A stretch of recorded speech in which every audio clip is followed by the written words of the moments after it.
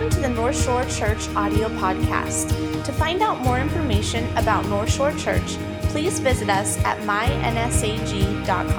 We hope you enjoy today's message. Song of Solomon, chapter 2. If you have your Bible, you can turn there. Song of Solomon, chapter 2. Those of you who are familiar with Scripture, familiar with Song of Solomon, you're thinking, all right, here we go. I know what we're going. I know what this is all about this morning. Before we get there, let me just say, next week we're going to start a series that we're calling Pillars. And we're going to be looking at the fivefold ministry gifts of the church that are written out there in Ephesians chapter 4. And I am so excited about this. I really am. I believe that the Holy Spirit wants to teach us something, and I believe that the Holy Spirit wants to engage in us in a way to equip us to do great things for the kingdom. And so make sure you come back. This is just something that's really been on my heart for a while. And I'm super excited about it. So that starts next week. That's going to be going on for 5 weeks. But today, we're going to finish up our At the Movies series here in the book of Song of Solomon, chapter 2. Before we get started here this morning, I want to give a little bit of a disclaimer. In the book of Song of Solomon and where we're going to be addressing some mature themes. So if you have younger kids, North Shore kids age, and you don't want them to be in here for this discussion on sex and some of those things, then you can go ahead and slip out and take them into North Shore Kids at this time. I promise you that we aren't going to be graphic or vulgar in any way, but there are some discussions and there are some parts of Scripture that the reality is that they deal with some very mature, very adult content. The other day, a couple Wednesday nights ago, we were driving to church on a Wednesday night, and there in the van, Abram, my oldest, was sitting right behind us, and so he gets to engage in conversation with mom and dad a little bit more than some of the others do because he's right there close. We're driving, and he said, "Hey, Dad, did you know, well, I read in the Bible, and did you know that Lot had kids with his daughters?" And I said, "Yeah, bud, I knew that."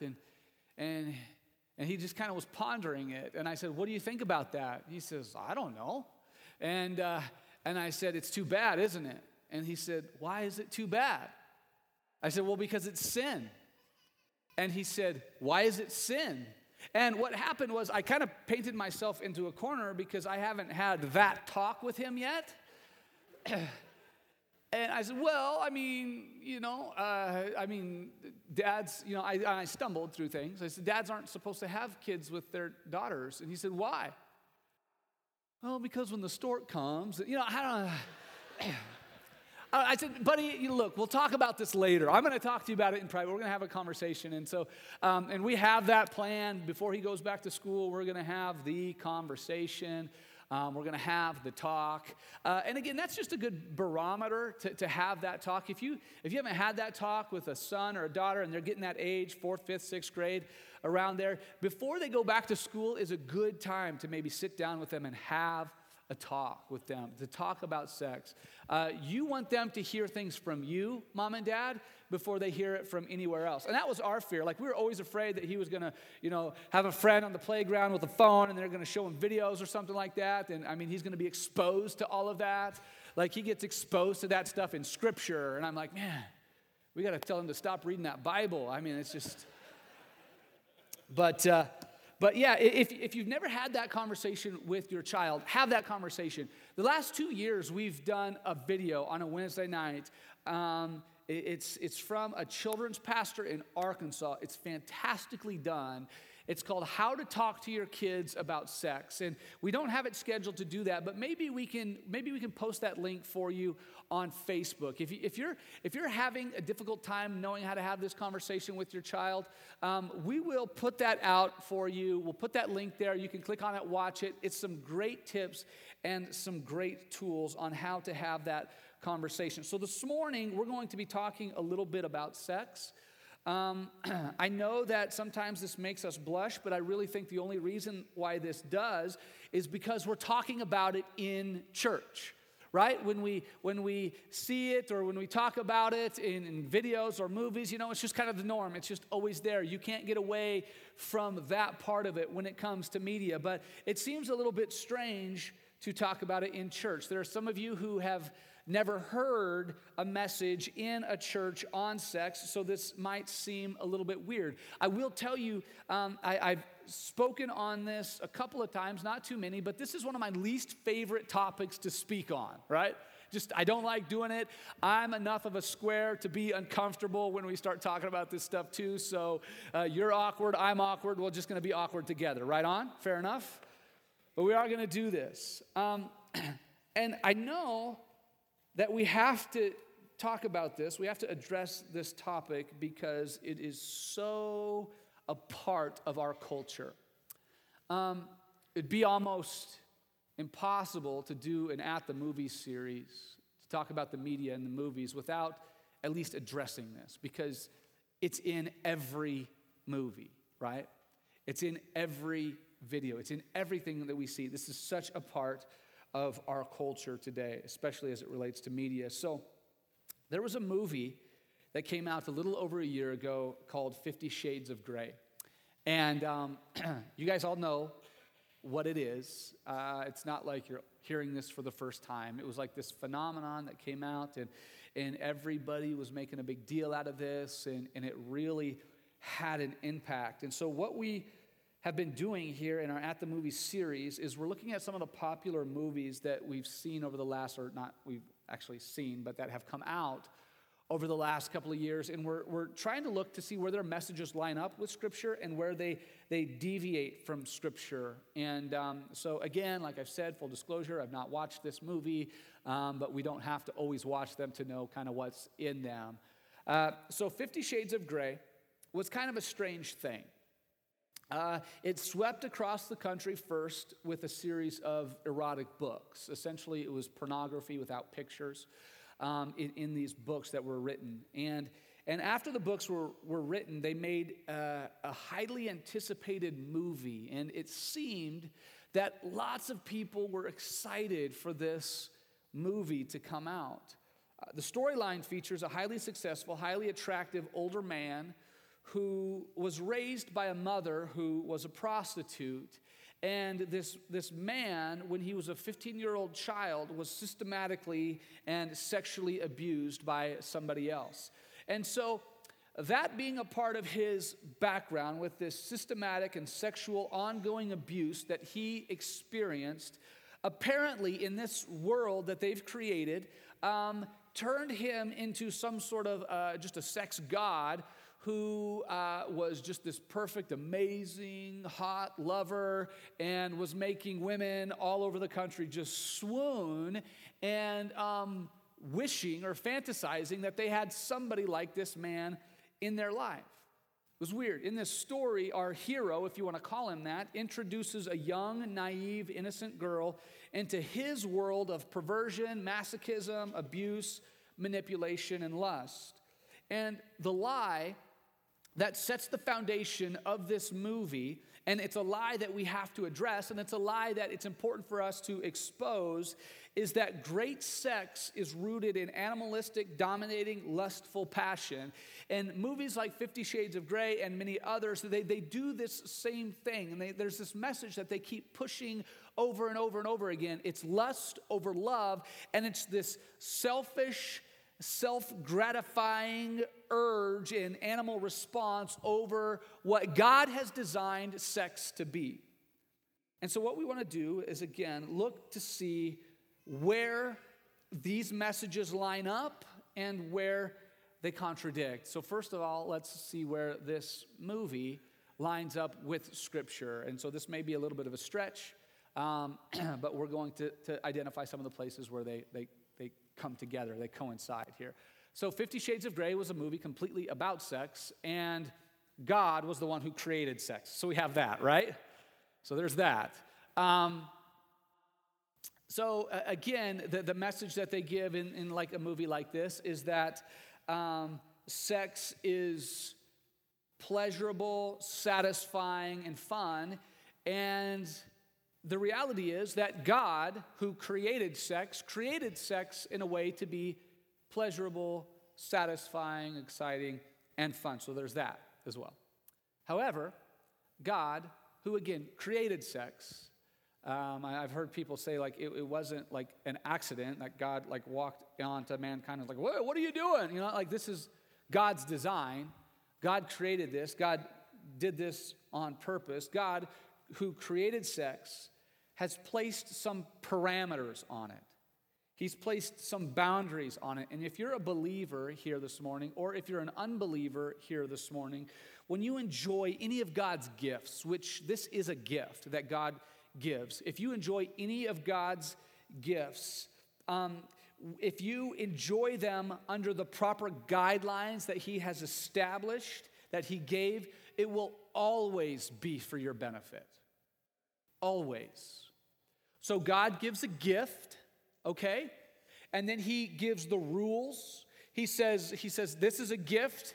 I want you to enjoy this gift, but I want you to enjoy this gift under the umbrella, under the parameters, under the boundaries of the rules that I set. And if we, as believers or even unbelievers, this is true because this is the way that God has created His divine law. If we as believers or unbelievers enjoy His gifts underneath the rules that He has established, it will always be better for us. Always.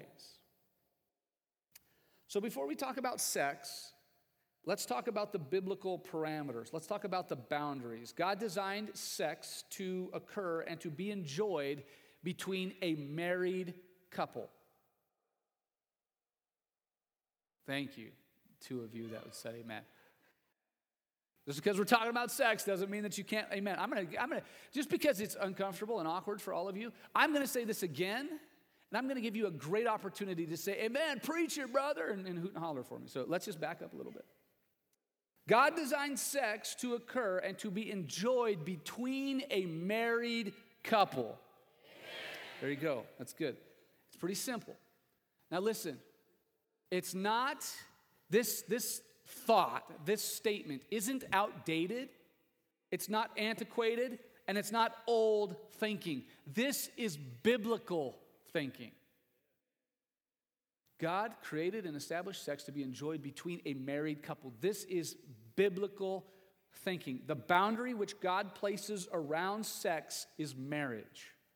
God says, this is a gift to be enjoyed. I want you to enjoy this. Have fun. Like, do your thing. But enjoy that within the boundaries of marriage. Right? Very few outside the church, and even it's becoming to be less and less inside the church, stay within that boundary, okay? This is God's law.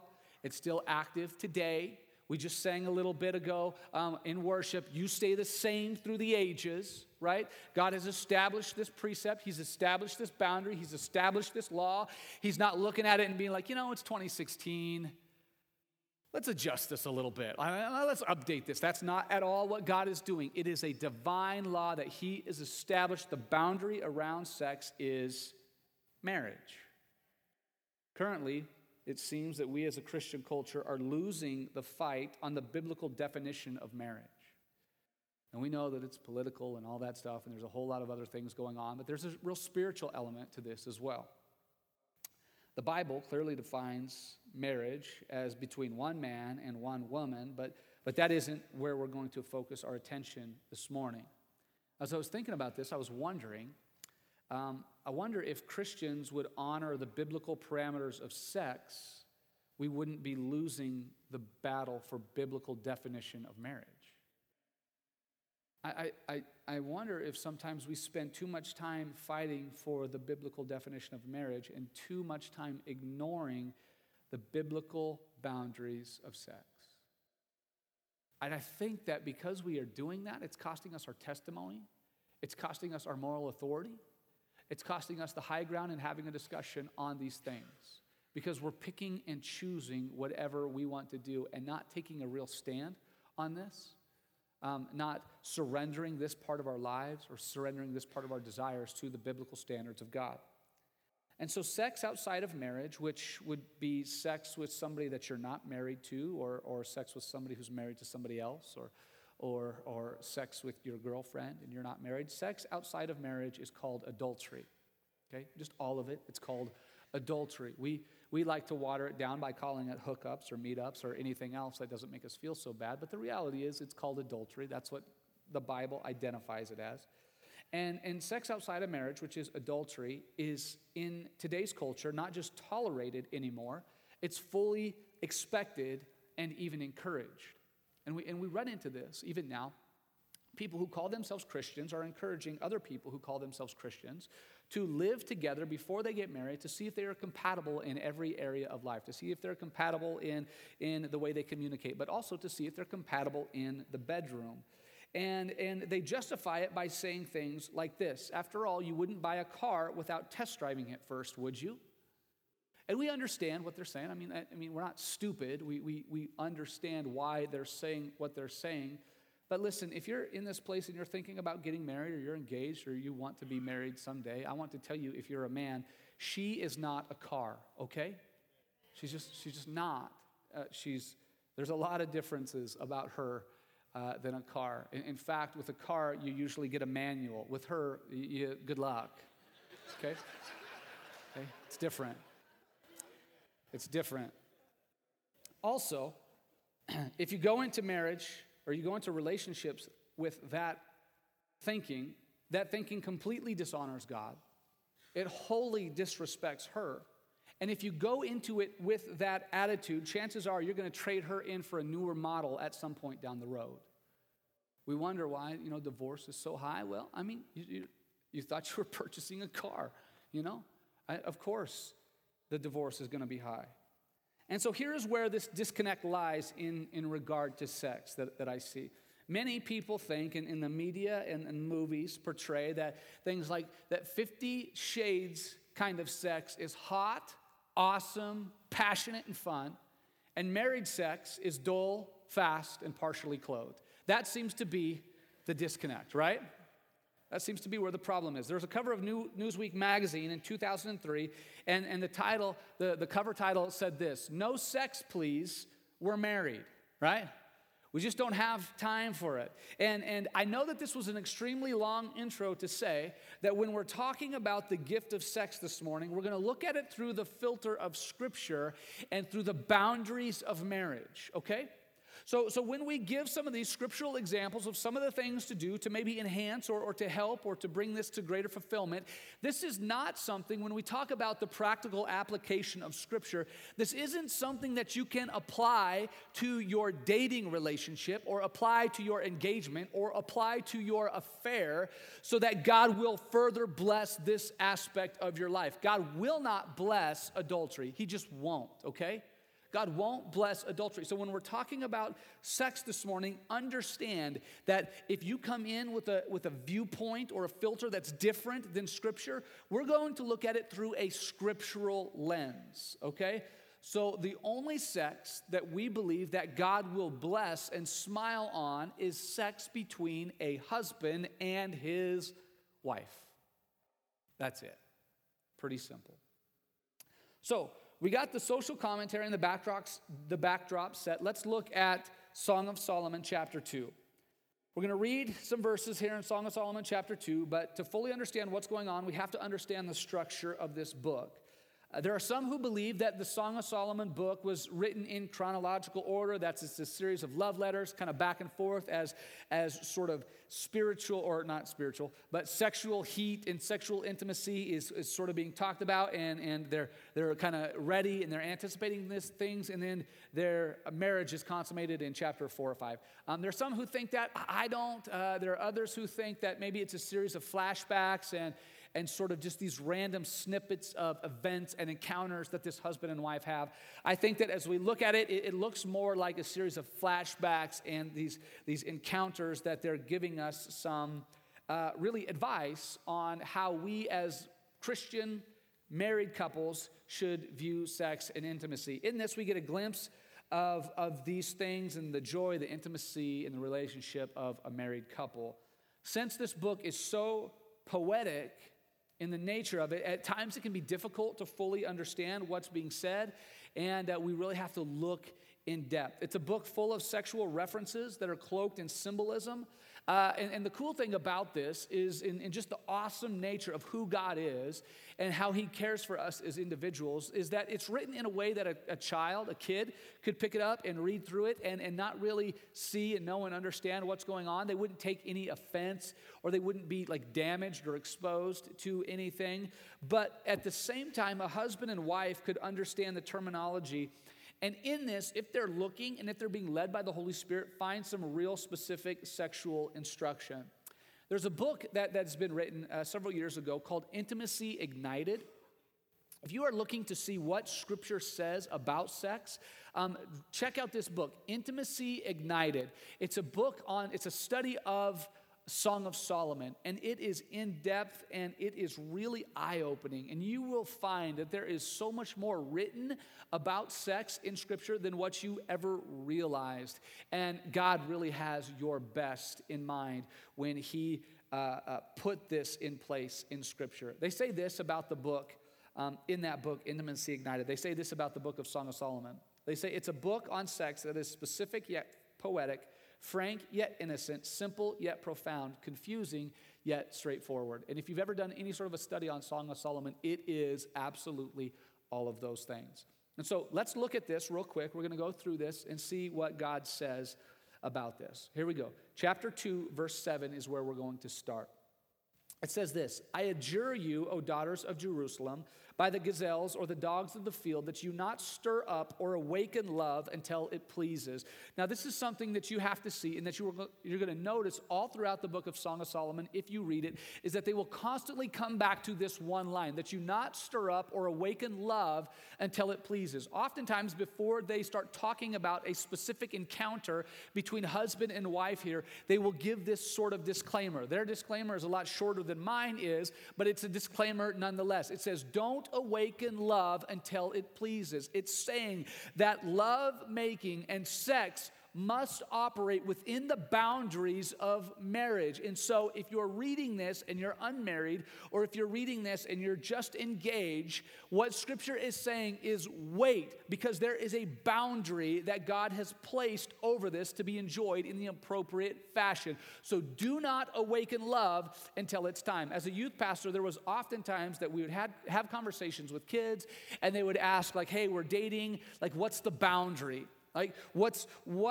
can I get away with? What can we do? Can we kiss? I mean, tongue, no tongue, all of that stuff. And we're having these conversations. And so a lot of times, like, youth pastors will say sort of, some of the pat answers of like, okay, listen, don't touch any places that a bikini covers and things like that. When you're sitting watching a movie, make sure both feet are on the ground, because once you start laying on the couch or lounging, bad things happen.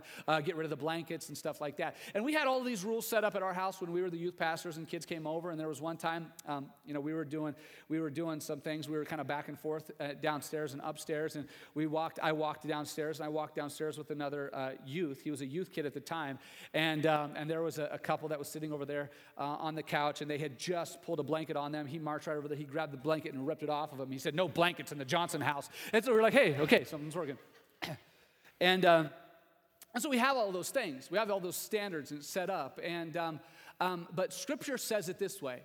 Scripture says, do not stir up or awaken love until it pleases. And so it doesn't give any of those specific things. It just says, hey, look, if you are beginning to stir some of those things up, then stop until it's appropriate. And so that applies to kids, teenagers, and all that stuff, but it also applies to adults. Like, if you're stirring up love, if you're stirring up sexual thoughts or fantasies in a way that is not going to be able to be lived out within the confines of marriage, then stop, Scripture says. Don't stir it up until it pleases. Don't stir it up until it's appropriate. And what Scripture is saying is that there are times when it is very appropriate, and there are times when it's not. So don't stir it up until Scripture, or until it pleases, until it's being able to live within the boundaries that God has established.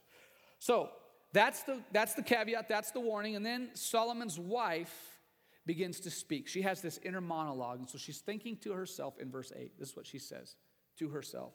The voice of my beloved, behold, he comes, leaping over the mountains, bounding over the hills.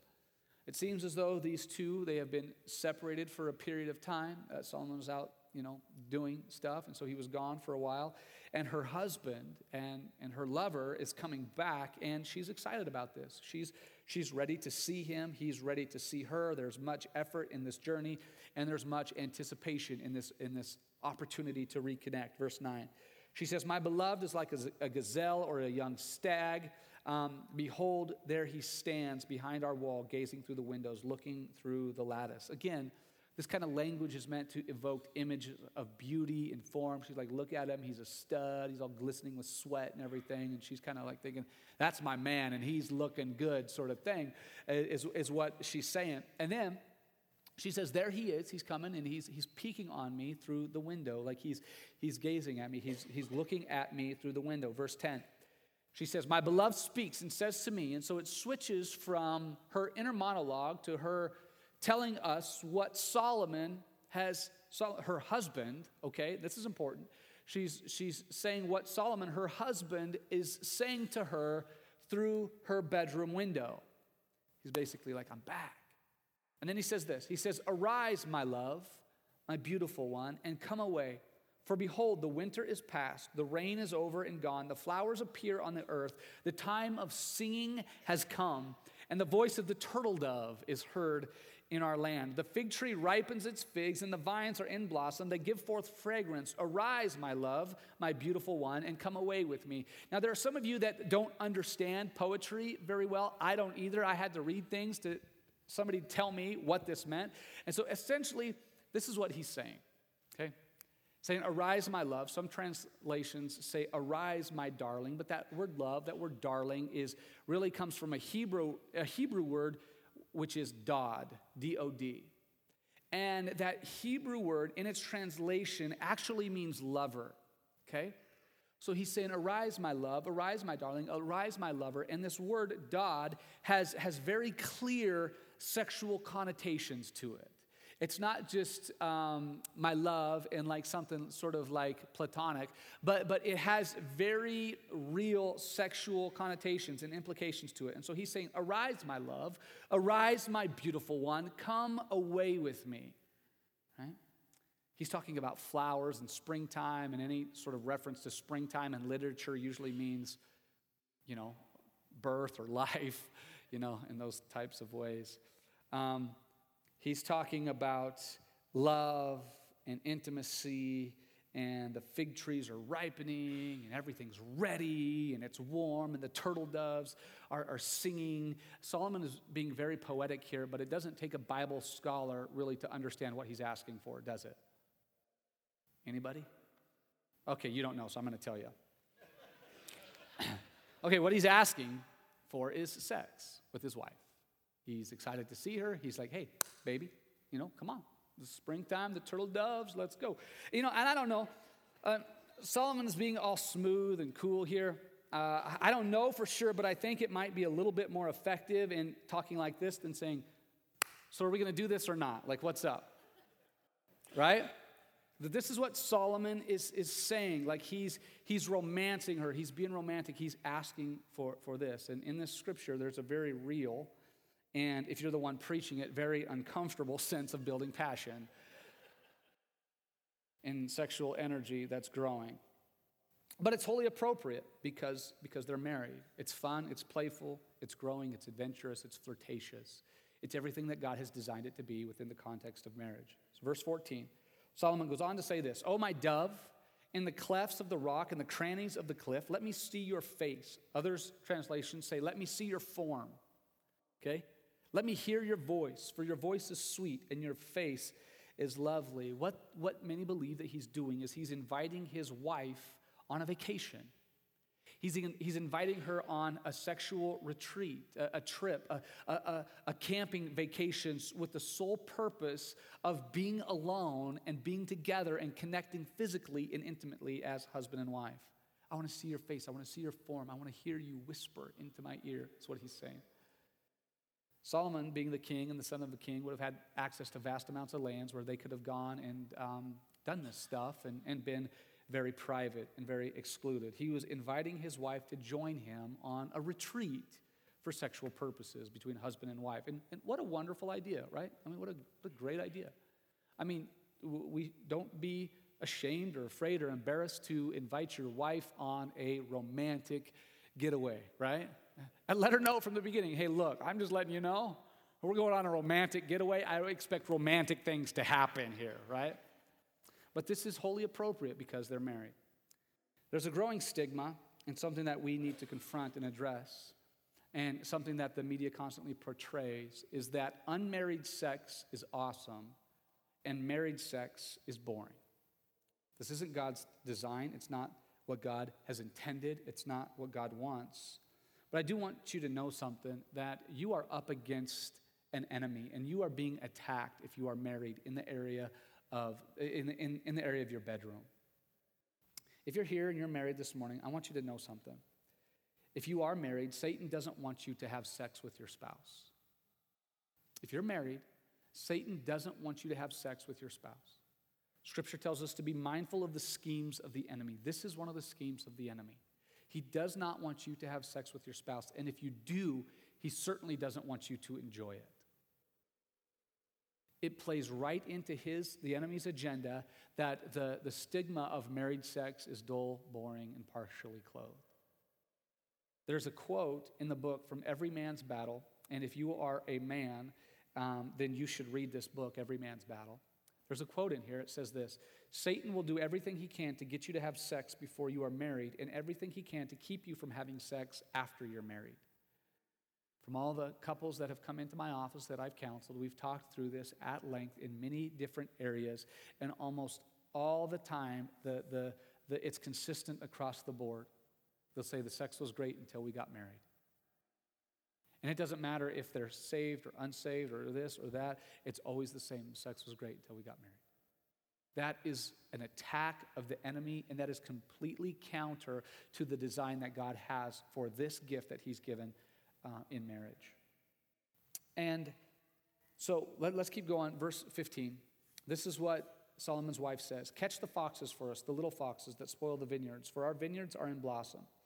So first we have to understand this idea of the vineyard. The vineyards are very fragile. Vines are fragile. They don't have the protective bark or coating around like the root system in the tree like trees do. And so as vines are growing, it doesn't take much to destroy the root system. So a tiny little fox can go in, dig a little bit, and disrupt the root system and destroy the whole vineyard. It can be a little fox, a little dog, a little critter of some sort. And the vineyards are very, very fragile. And so you got to protect this fragile nature. And so what she is saying is, honey, look, I'm glad you're home. I'm ready to do this. I'm excited to see you too. But there are some things that are happening in our life or in our world that have the potential to destroy our love, that have the potential to destroy our passion, that have the potential to destroy our intimacy, and we need to pay attention to those. It seems as if God has implanted in women this early warning system, because it's usually the wife that sees this first. If there's something going on, if there's something off in the relationship, usually she can see it first, and she will bring it up. And this happens a lot of times. Like she'll say, hey, I think maybe we need to go to counseling. And for months and weeks and sometimes years, the man will say, look, we don't need counseling. It's because she sees these little foxes that have the potential to destroy the vineyard, which is their love, their intimacy, and their sexual passion before he does. And I think that it's intentional that Scripture doesn't mention what the foxes are, because if she would have said, hey, there's two little foxes of this and this, then we would have thought that those were the only two little foxes that exist. But the reality is that there are many little foxes that can get in the way of marital intimacy and our marriage relationship, isn't there? And so as we try to find this application point, let's just talk about maybe some little foxes that will disrupt this part of our relationship. And we're just talking about this part because this is the part we're talking about today. And so some of the little foxes are this: kids, right? Kids can spoil the vineyard pretty fast, can't they? Kids can be a deterrent for the marriage intimacy. I'm not saying you shouldn't have kids. I'm just saying get a lock on your bedroom door and use it from time to time, right? Because kids can spoil this. Some of you let your kids sleep in bed with you at night and are frustrated at the lack of marital intimacy. Maybe you just need to take that little fox and put it in its own cage every now and then. Look, we love kids, but come on. It's time. You got to go, right? Catch the fox. Sometimes chauffeuring your little foxes to all of their activities can spoil the vineyard as well. Work. The amount of hours that you work, your work schedule. Some of you are set up in a way that he works and she works, and the only time you see each other is when you pass each other in the hall, when he's getting ready, when you're going to sleep and all that stuff. And sometimes that can spoil the vineyards. Tension and stress and deadlines and duties can spoil the vineyard. Pay attention to those and catch those little foxes. Finances can be a big one. Financial pressure and debt will often spoil the vineyard, right? If there's fighting and there's tension and there's problems when it comes to finances, it can spoil every other part of the marriage relationship, including the part that happens in the bedroom. So catch those little foxes. The media is a big one. This fox you have to pay really close attention to. The media's portrayal of casual, free, fun, and painless adultery has completely altered our view of sex. And listen, when a believer starts to think that there's a better and more satisfying way to engage in sex than God's divine plan, that's a little fox, and that's creating damage to your relationship. Secrets in your marriage is a little fox. If you have secrets, you have little foxes. You need to find them, you need to expose them, and you need to address it. Smartphones can be little foxes. Your vineyard might be a little healthier. Your relationship might be a little healthier if you're able to make eye contact from time to time when you have a conversation. Amen? Right? It just might work a little bit better. You might find yourself in more moments of intimacy if you're not scrolling through whatever or checking whatever when you're talking the whole time. Maybe it's time to put that down. Catch that little fox. Make eye contact from time to time. Pornography is a fox. Well, pornography isn't really a fox. Listen. Pornography is more like a fire-breathing dragon that wants to completely destroy every piece of intimacy that you have with your spouse. But it's not just porn. It's not just like the hardcore stuff, like the really, really dirty places. It's also movies. It's also television shows. It's things like 50 Shades of Grey. It's TV shows like Game of Thrones that will spoil your vineyard. You know, I was reading an article a while back, and it said that in some of the most graphic, hardcore pornography websites, that their viewership goes down when movies like or shows like Game of Thrones comes on, because it's feeding a different style of their sexual appetite. And let me tell you, these are foxes that are going to destroy your relationship and your marriage.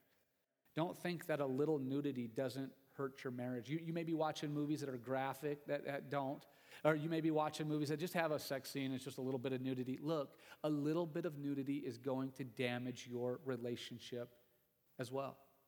It just will. And you may be thinking, well, we're not hurting anybody. We're doing this together. It's no secrets. We're open in this, and we're watching it together. It doesn't matter. You can't casually invite sin to be a part of your relationship and expect it to be effective. It just doesn't work. Pornography will destroy. Flirting. Look, if you're at work and you're flirting with somebody who's not your spouse, it's just casual. It's just fun. It's just innocent. There's nothing. Look, that is a little fox that will damage your relationship. There's all sorts of other things: apathy, anger, shame, depression, grief. Worship team, please come. Catch the little foxes. Catch the little foxes. But I want you to see how this ends here.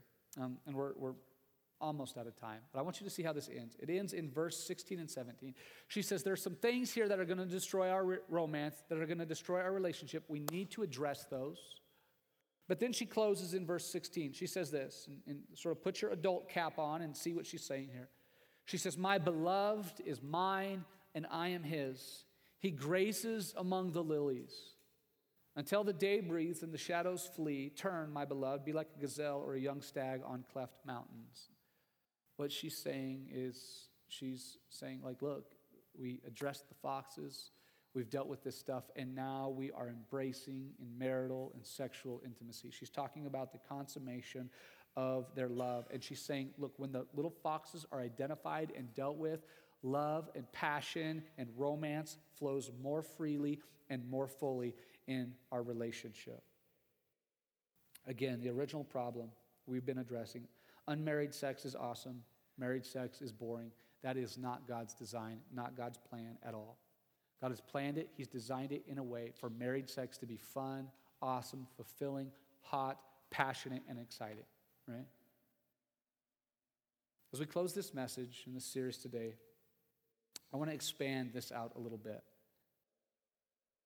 Our media, movies, TV, and all that stuff is wonderful at presenting a sinful alternative to God's wonderful and divine plan for mankind. And it's not just in the area of sex, but in almost every area that we find ourselves in, the media will offer an alternative from what God's best plan for your life is.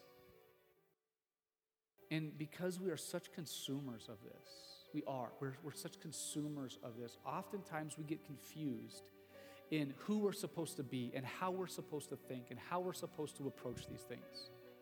And then we start to wonder, maybe this alternative is better than what God's original design was.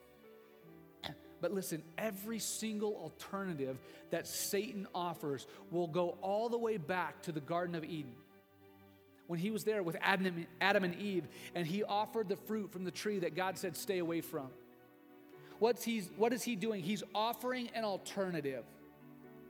He's saying God's design and God's plan is this, but let me ask you to consider this. Maybe God's way isn't the best way.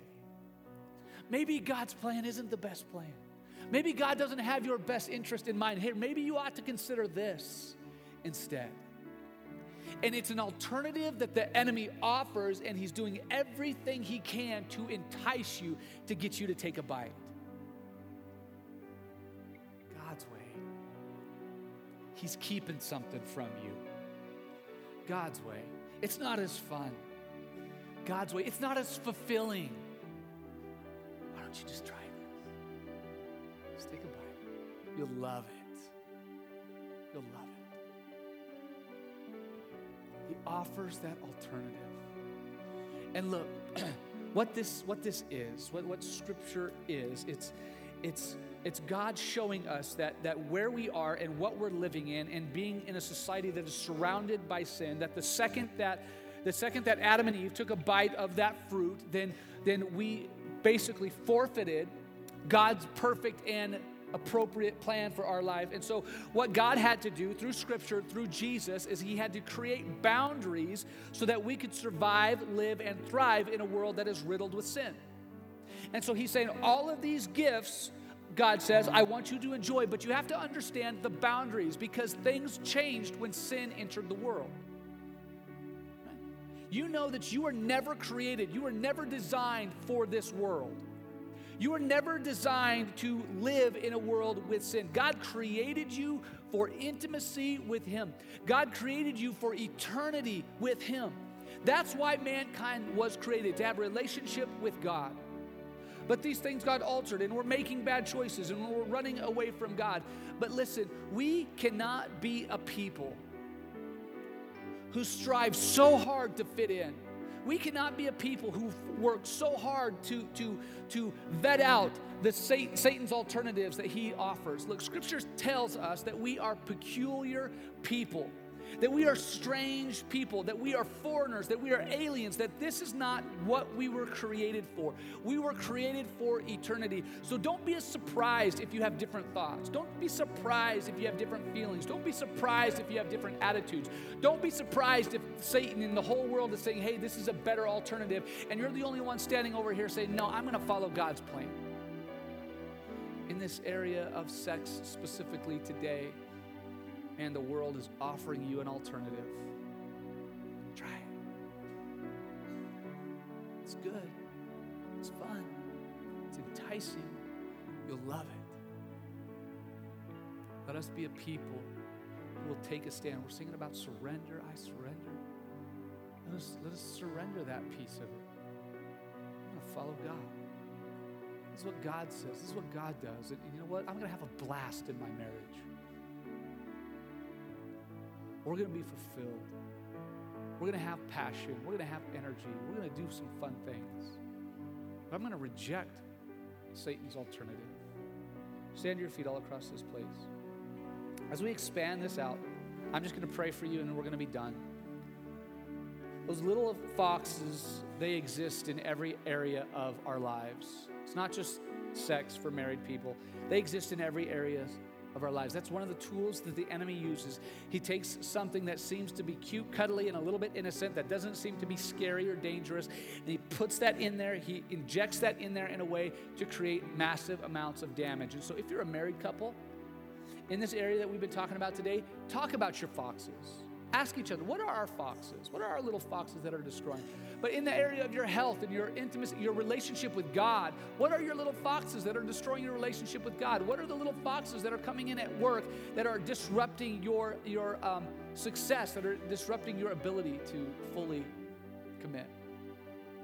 Address those little foxes. We're going to close very simple. I'm just going to pray over you. At the end here, know that we always have a altar team that's here. If maybe one of those little foxes in your life has been keeping you from committing your life fully to Jesus. Maybe you haven't given your life to Jesus and you want to do that. Maybe there's some little foxes that you need to address. You need to come down and let us pray for you. We're going to be here at the end. Everybody else is leaving. We're just going to ask you to come down. Maybe you have a need. Maybe you and your spouse want to pray through some things together. Take this time to do that. So let's bow our heads and let's close our eyes. If you're here with your husband or wife and they're sitting right there next to you, why don't you reach over and grab their hand? Put your arm around them. Let's pray. Dear Heavenly Father, we love you. We thank you. God, we thank you that you have given us scripture that speaks to all of these areas and all of these things that are sometimes easy to talk about and sometimes difficult. Lord, I pray for the Christian marriages in this place. I pray that their marriage would be strong. I pray that their family would be strong, because we know, Lord, that without strong families and strong marriages, we're not going to have a strong church. And so, God, I pray that in relationship and in joy, in laughter and in intimacy, that you would strengthen the Christian marriages in this church and in this community. Father, I pray that there would just be a renewed sense of love and desire for one another. And God, in all of these things, let us be a people that are going to reject Satan's alternative. Let us be a people that are going to commit to follow you and your ways. Father, I pray that in every other circumstance, in every other instance, there may be little foxes that are disrupting other areas of people's lives. I pray that you would be able to help them identify them, address them, and get rid of them. Father, bring us close to you.